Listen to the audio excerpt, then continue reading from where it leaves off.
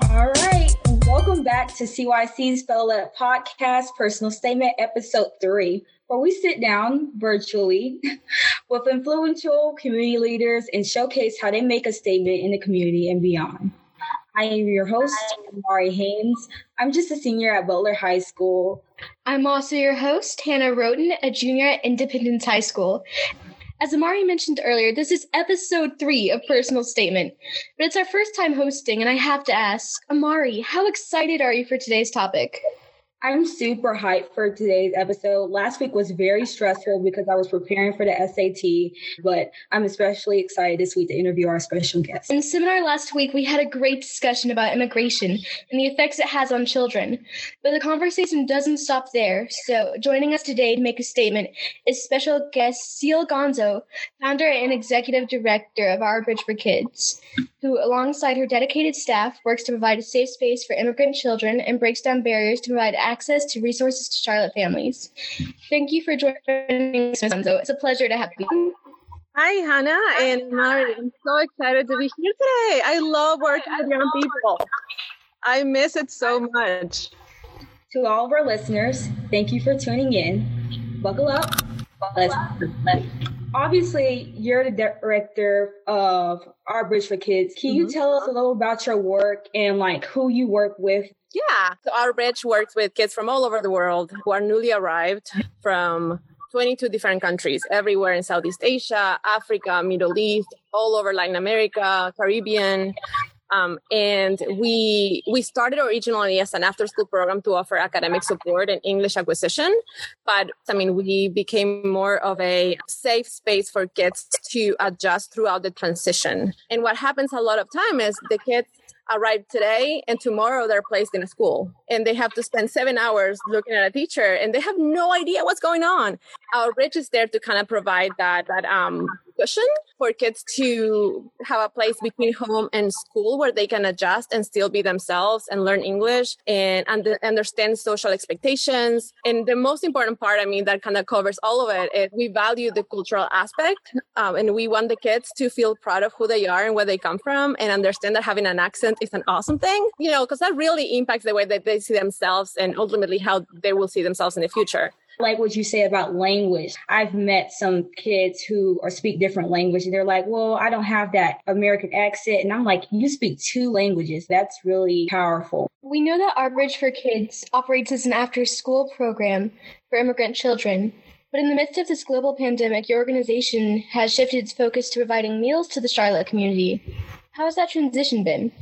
So that happened because in our culture within our organization, we work very, very hard to not make any decisions on behalf of the families that we work with or the community that we work with. So after the last day of school was over, we spent that weekend just calling families. And because we have staff that speaks 6 languages, we were all able to just each other have a group of people that we all called without the need of an interpreter, which is amazing. And what we heard from the vast majority of the families is that they were worried about meals and food. And we decided to focus all of our efforts in human resources and everything that we had in trying to help families. So we started very small. CMS started with the meal program, remember, giving the breakfast and lunches. We picked up 40 packs from CMS and we went to the neighborhood and they were gone in 10 minutes. So that kind of started the ball rolling. We ended up, its peak, it was 1,500 breakfast and lunches each day. Everything kind of fell into place and we ended up providing 134,000 family-style dinners nonstop. like, 4th of July, Memorial Day, Sundays, every day. But yeah, I mean, that's kind of how it went through. And it was crazy at the beginning. It was the right thing to do, I think, and it kind of worked out. Yeah, I know. Like, I think it's incredible what you're doing, how you're going, and you're partnering with CMS and giving breakfast and lunches out throughout quarantine. And it blows my mind. I'm like, wow, this is really happening. And sometimes the pandemic just doesn't feel real. Yeah, 100%. Are there any volunteer opportunities for fellows like during and after COVID? Yeah, so we are taking volunteers that can do stuff remotely. Actually, we just hired our first ever volunteer coordinator, which is great. And we have, if you're interested in volunteering, you can email me or volunteering@joinourbridge.org. And we'll send you all the information. We have things to do in the weekends or drives that we're doing for the families. And those are things that you can do safely at your own pace within your own circles. We're going to hold off with volunteers at the center for the first part of the year, just to make sure that we had our protocols done in place and, kind of the bubble like the NBA has been, kind of like that. Yeah, so, but if you email Shani at volunteering@joinourbridge.org, she's going to let you know, and she's going to put you in the list with all upcoming opportunities for volunteering. Okay, I will definitely send you an email. But what I especially wanted to ask you is, what inspired you to create Our Bridge for Kids? When I started working in the after-school world, it was 10 years ago now. Wow. And of course, I'm an immigrant. I'm from Argentina, and I knew there is a large immigrant community here in Charlotte, but I had no idea at the time that there were so many refugees resettled here. At the time, there were about 17,000 of them. After really going beyond what's in the surface, like the food and the festivals, I really saw that there was a lot of gaps in services and a lot of challenges that families were facing even after they were resettled here. I educated myself on the process and realized that there was one thing that we can help was providing kids a place where they can go after school and be helped and provide support for the kids and their families that was not faith-based. That's actually the key reason why we exist. Back in 2010, there was no place where the kids from other countries to go that was not faith-based. And when I heard from parents that they were concerned about their kids being taught things that they were not agreed with in the house, it just felt wrong. And I kind of understood that if there was something that I could do, was going to be that. That's how Our Bridge started. And we started very small with, 70 kids. And it grew like super quickly.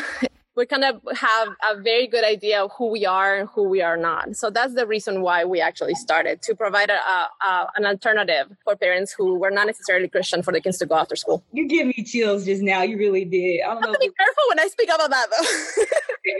I don't know if it's cold in here or that was you, but I just... You're wearing the Bible then, right? Okay. So what really stood out to me is the fact that you mentioned that you were an immigrant from specifically Argentina. Mm-hmm. Could you please tell us a little bit about your journey to the United States? Yeah, so it's been I was 20.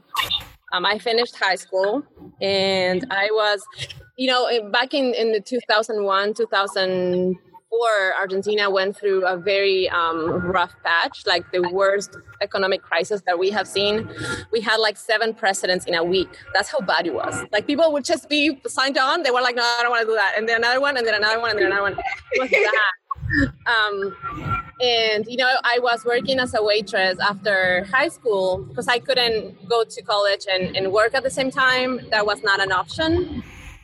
So I decided to, like I said, I love to travel and I love culture. So I decided to, I was going to in college to get a major in marketing, but I had to drop out, and I started learning English, Italian, Portuguese instead while working.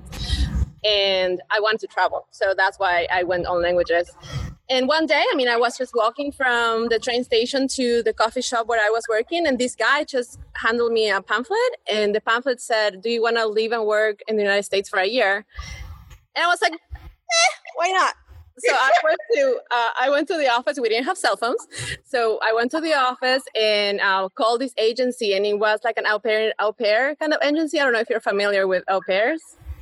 They recruit girls from all over the world to come to the United States to work as babysitters or nannies, living nannies.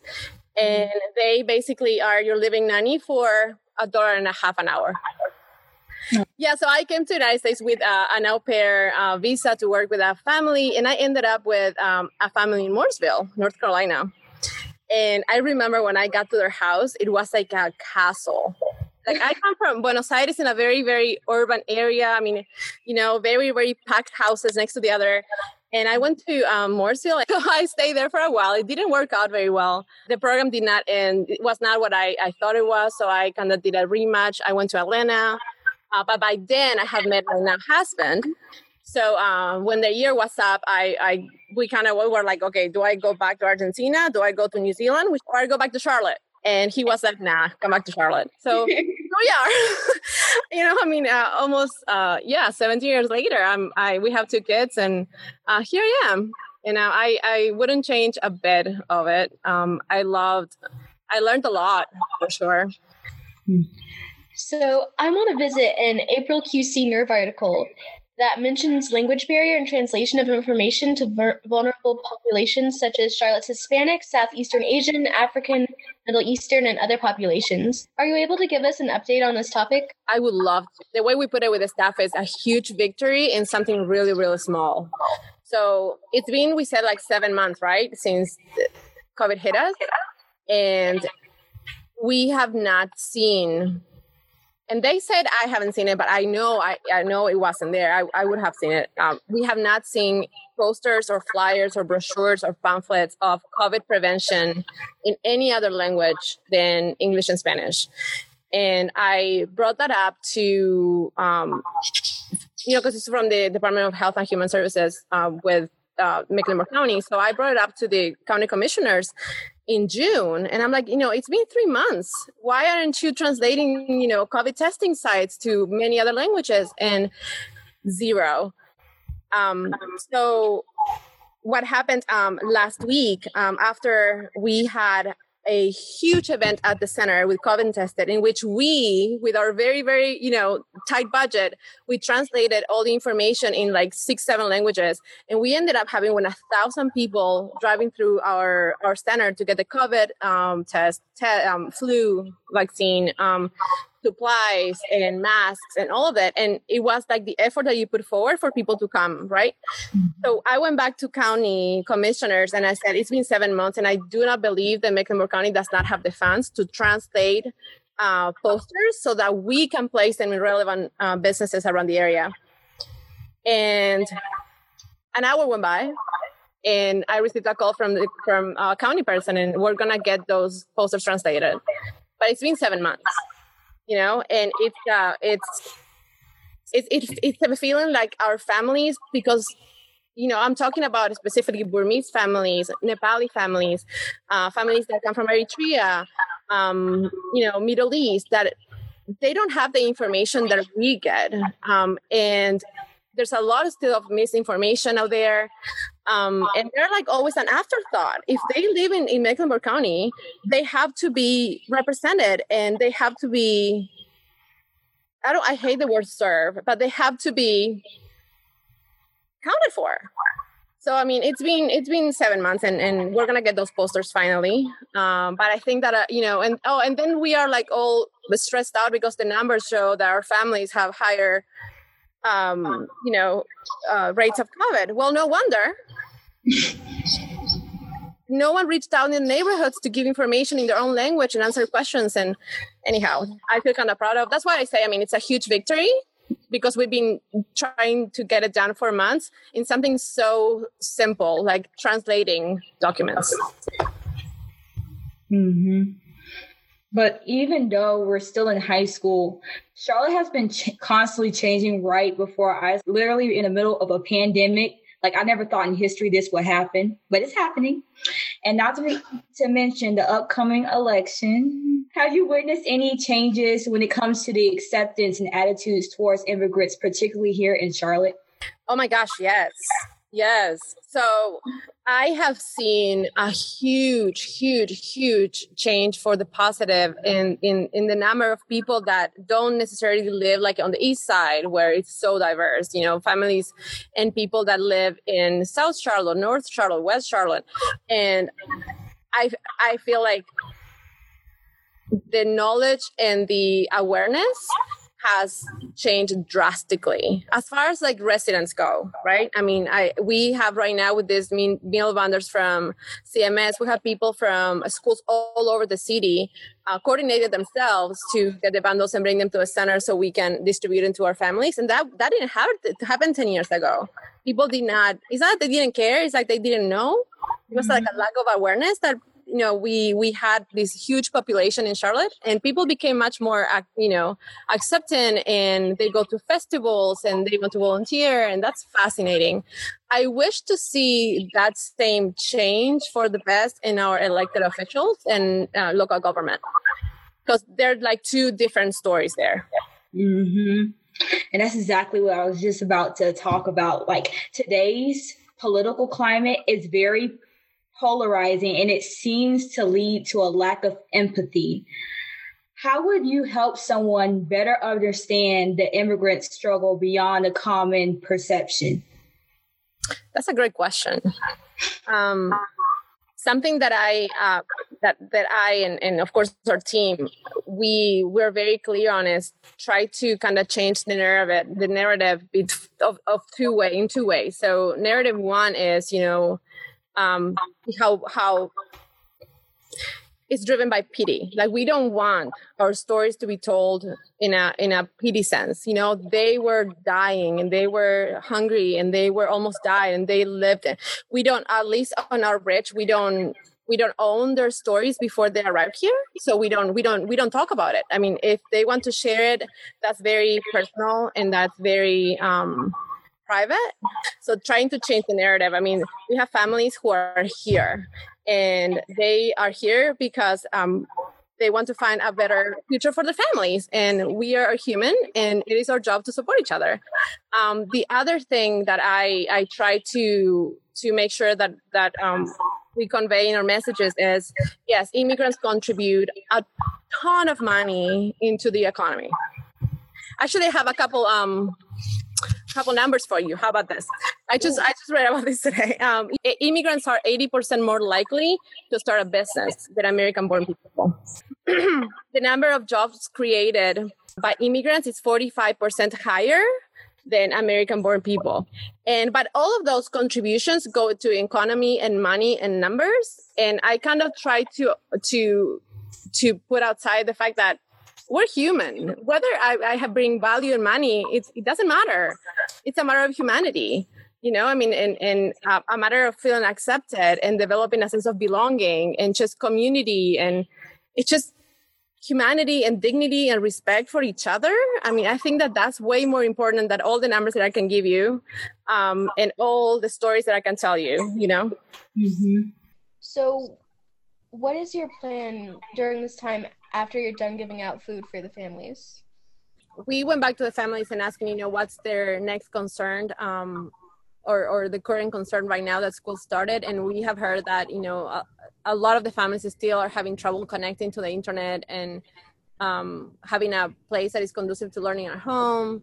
So we have the space and we have the technology and we have the connectivity. So we're going to open up the center for a third of the kids that used to come and be open from 8 until 4:30 and offer, support while the kids are doing their learning with school and then staying after school to do some disconnecting, outdoor time with gardening and other cool things. So we're going to be open for kids soon again.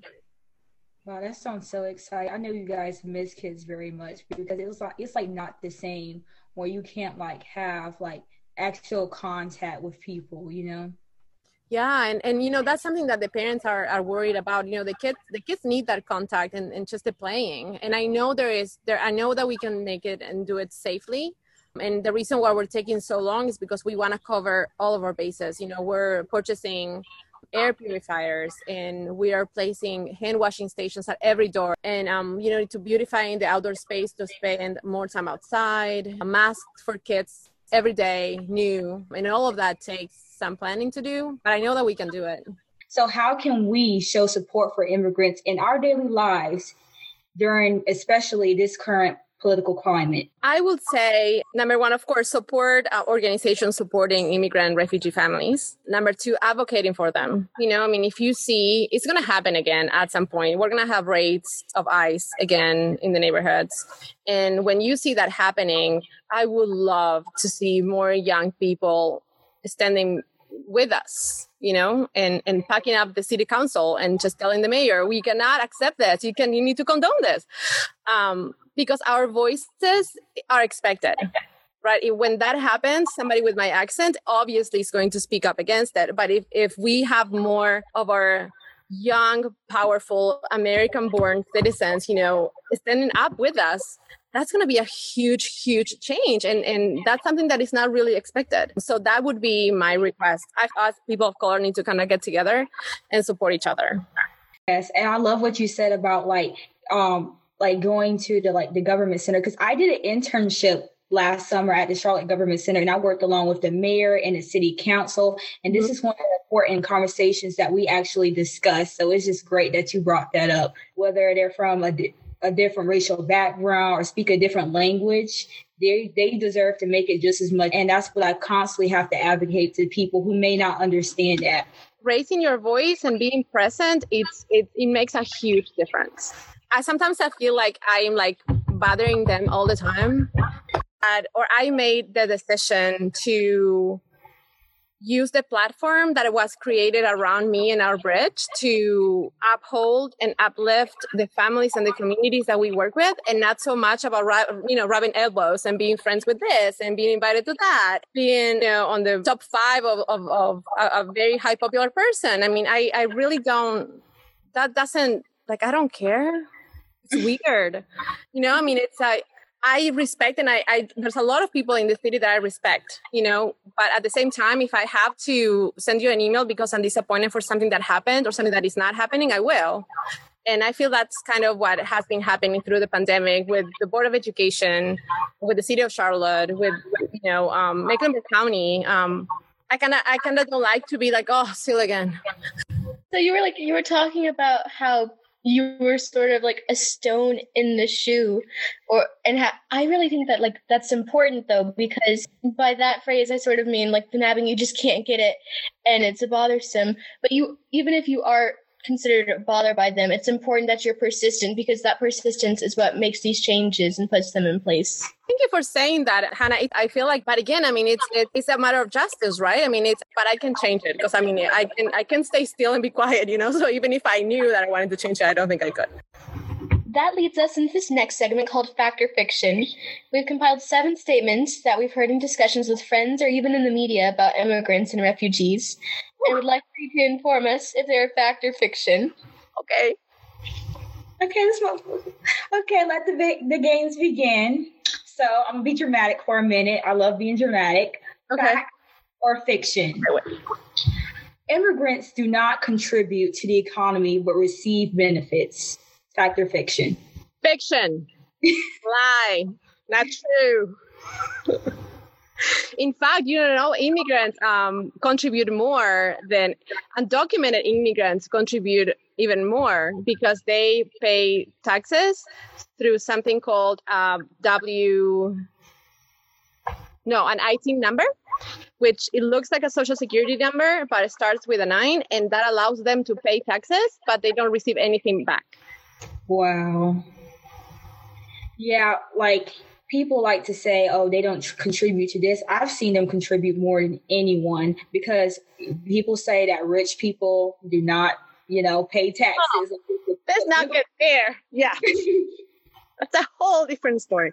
But yeah, and they don't qualify for Medicaid. They don't qualify for Social Security, food stamps, not even the COVID relief, super generous grant that was given a few months ago.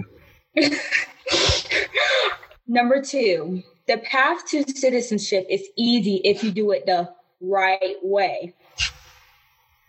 Fiction. There is no path to citizenship unless there are three ways mainly that you can get citizenship if you're an undocumented immigrant. You either marry an American-born or a citizen. You wait for your child to turn 21, and that child needs to be able to support you. And three, and this is something that not everybody knows, that you get beat up in a corner and you apply for a U visa as a victim of a crime. Wow. And none of those are easy or affordable. And it can take 3, 4, 5 years. Wow. Okay. And I'm not a lawyer, so don't get me anything. I'm just, those are like what I see with family and what I know. Okay. Disclaimer. Number 3. We're not going to quote you. Okay, no, I mean, I'm just saying that's like what I heard. Immigrants value and prioritize education that impacts their efforts toward achieving educational and career goals. Yeah, 100%. There is this common belief that, you know, especially Latin American parents don't care about school because they're not present, because they're volunteer, because they're not chaperones. And the reality is that where we come from, and I can tell you that on my own experience, my mother has never, ever put a foot on the school unless like to enroll me. Because at school, the teacher is your mother. And if the teacher said that you did something, you did it, which I'm not 100% agree on, but however, and if the teacher called your mother, it was because you were in trouble. So, I mean, the cultural expectations and the you know, social expectations are different. So I see why a lot of our parents try to stay away from the schools because they really want to keep their space, but it's not that they don't care. And also, I mean, parents could be more involved in their kids' education if they were allowed. Parents who don't have a driver license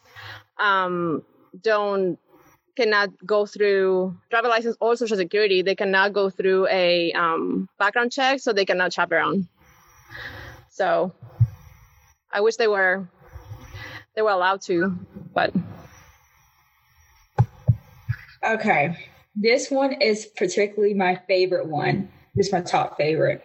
Immigrants steals jobs from Americans. No, not true. Yeah, that's not true. No, I mean it's such an easy low fruit to sell, right? I mean, but it's not. I mean, actually, and if it was true, let's say it was true, if we were all given a path to citizenship and our families and our people were paid what they're supposed to be paid, that will not be an issue. You know, there are companies that pay very low wages because they're allowed to. So it's kind of, they benefit a lot from it. Let me just say that.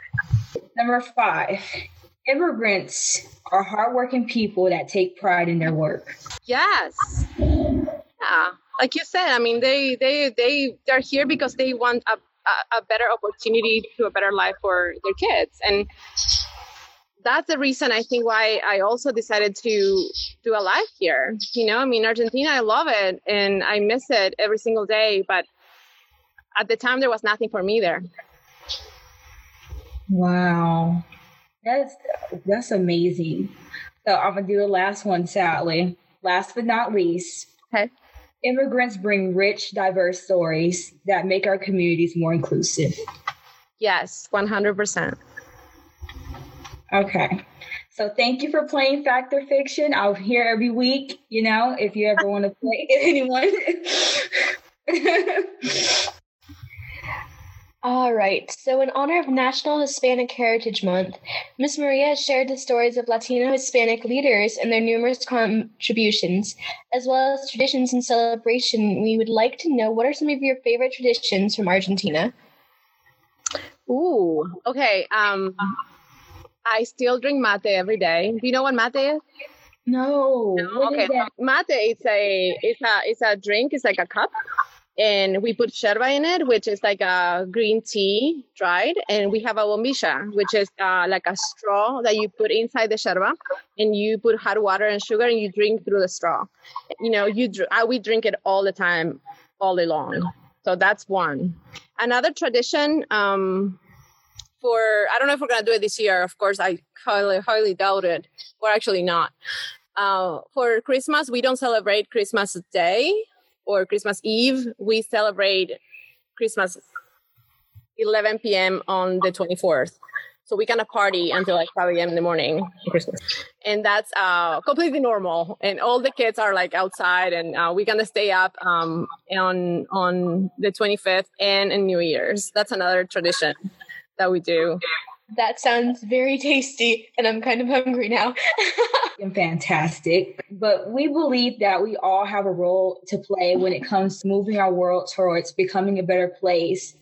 And you're making the world a better place, one meal and one care package at a time.